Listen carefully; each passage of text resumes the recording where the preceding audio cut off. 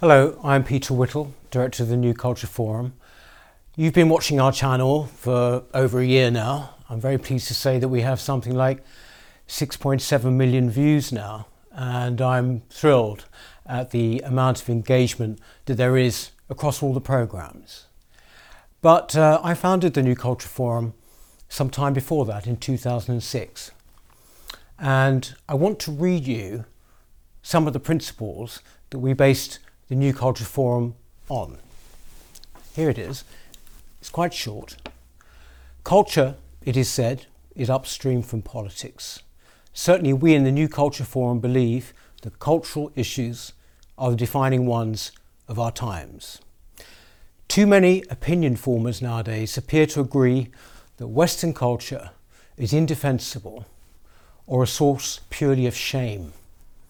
We, however, believe that the West is in fact a unique bastion of reasoned freedom, and that Britain in particular should be proud of the great role it has played in Western education, art and culture. Now, the reason I'm reading those to you is that we're going through a very bad cultural time at the moment. And I want to reaffirm those principles to you, that we stand firmly for them now more than ever. What we've seen over the past few weeks has been an attempt to effectively delegitimise British history, to make it somehow about just one narrative, slavery, when indeed, of course, it is a massive, far-reaching and expansive history. I am very proud of that history. I know we all are here, and I know that you are too. But what we've seen is a weakness on the part of our establishment. Whether it's the Archbishop of Canterbury or whether it's the police, we find that our culture in many ways is under attack, whether it starts off at Winston Churchill or ends up at Charles Dickens. We will always defend our culture, and we will always be proud of it. A few years ago, I wrote a book indeed called Being British, What's Wrong With It?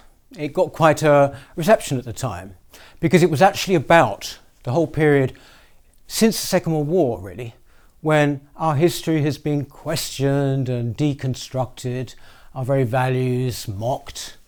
This has got to end.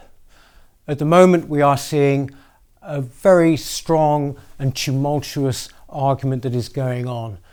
And frankly, sometimes to you, and indeed to me, it can seem that we are very much on our own and that these things are happening and we have no power over them.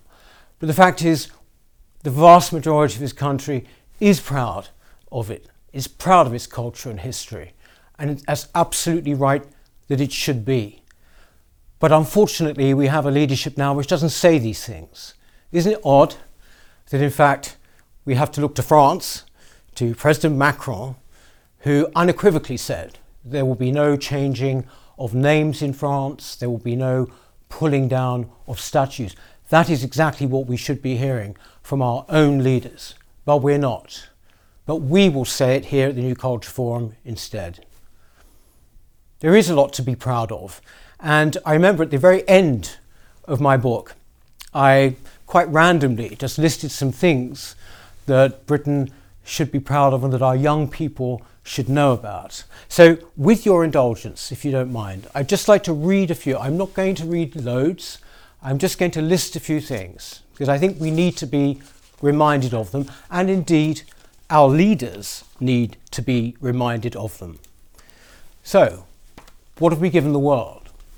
The Industrial Revolution, parliamentary democracy, William Shakespeare, Darwin's concept of evolution, the law of gravity as found by Isaac Newton, the World Wide Web, common law, English, the global language, the King James Bible, penicillin as discovered by Alexander Fleming, the scientific method as developed by Francis Bacon, anaesthetic in the use of surgery as pioneered by Joseph Lister, the great art of Turner, power looms, mass production of steel, virtually all organised modern sport, the human circulatory system as discovered by William Harvey, James Bond, the jet engine, British art, the steam engine, the smallpox vaccination, the CAT scanner,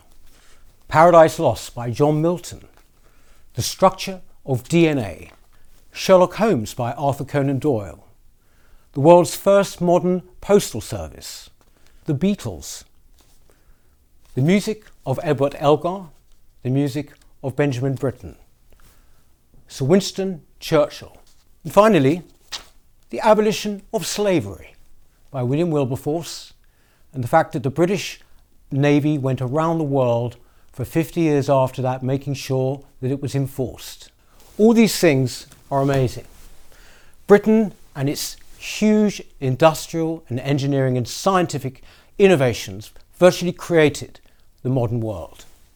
So I am very proud of it, and I know you are too. Keep the faith, don't be disheartened. Thank you.